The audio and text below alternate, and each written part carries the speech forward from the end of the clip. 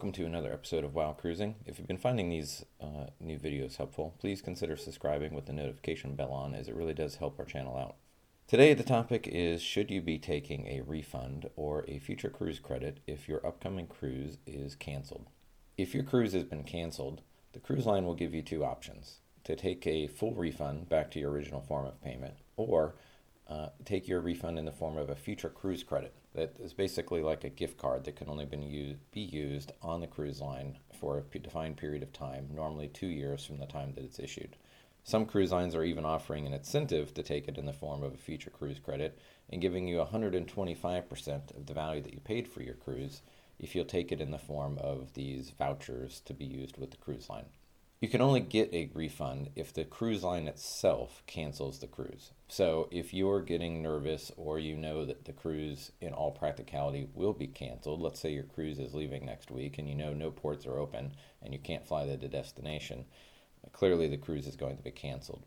So if you decide that you want to cancel it and you call them up, you will be basically the same penalties you would at any other cruise, where you're going to pay a cancellation or a move penalty to the cruise line and get whatever's left in the form of a future cruise credit. However, if you wait until your sailing date, or until the cruise line decides to cancel cruises up until that sailing date, you are then eligible for a full refund, since the cruise line itself canceled the cruise and not you. So if you're looking to get a full refund, make sure that you wait until the cruise line cancels if you know for a fact, or with a high likelihood, that that is going to happen, as basically any cruise leaving over the next several weeks, that will be the case, or at least it's a safe bet.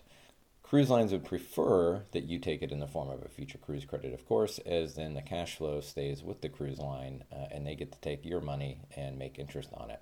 Now, the incentive of getting extra money in the form of the future cruise credits can sound good on paper, but make sure that you're aware of what you're getting and what you can use it for. So for instance, right now, if you take 125% future cruise credit, you're confident you're going to be cruising the moment that they let you.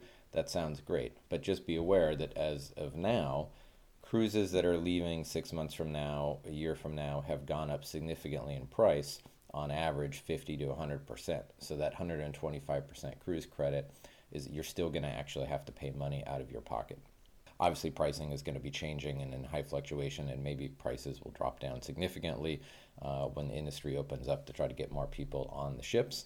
But just know that it won't necessarily be the same price that you're paying today, especially if you try to book something right now. The other thing to keep in mind is that the future cruise credit is normally distributed on a per person basis. So you won't get, let's say that you paid $4,000 for your cruise for 3 people. You won't get a single cruise credit for $4,000 or the 125%. You're going to get the cruise credit split amongst the people and what they paid for the cruise. So if your second guest was 30% off, or 50% off, you're going to get whatever the amount was minus port taxes and fees that person paid for on your original invoice. And it's important to note that, because when you go to book your next cruise, some of those values may change, or maybe one of the people on your current cruise won't be able to go on the second cruise.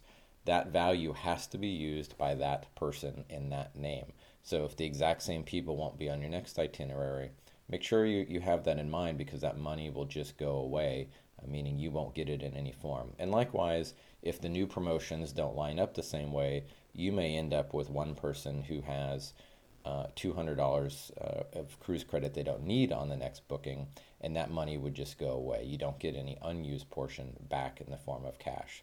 So while they are good offers and something to pay attention to, you also need to make sure that it's the right fit for you, because there are some stipulations that can impact whether or not you're actually going to get the value out of it that it appears at first glance on paper.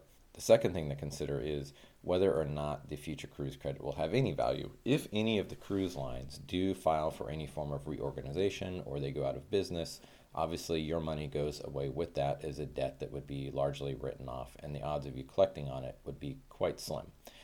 So it's not to say that any of these cruise lines will go out of business, but certainly the longer that they're not allowed to sail, the more you have to think of that as a potential outcome.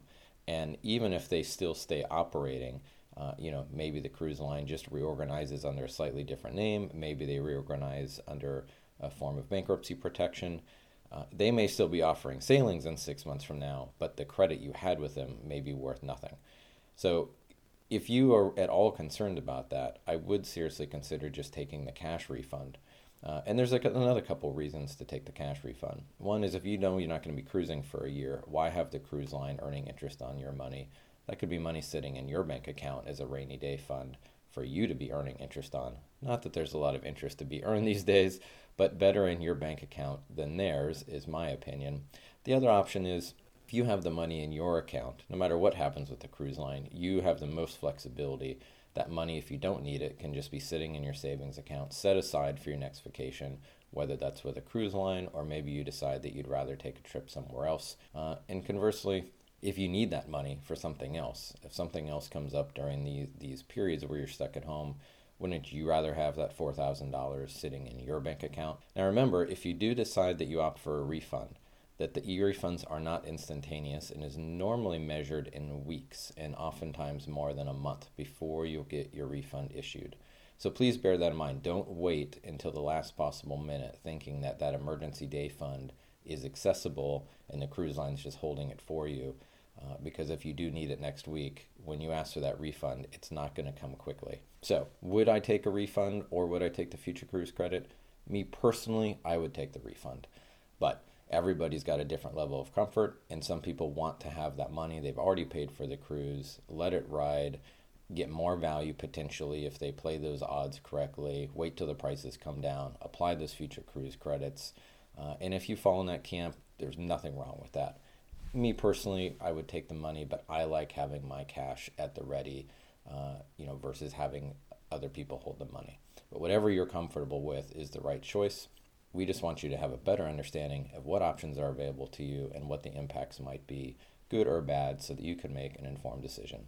Again, I hope everybody is doing well. I hope the situation improves dramatically over the coming weeks. Please consider subscribing if you like this content.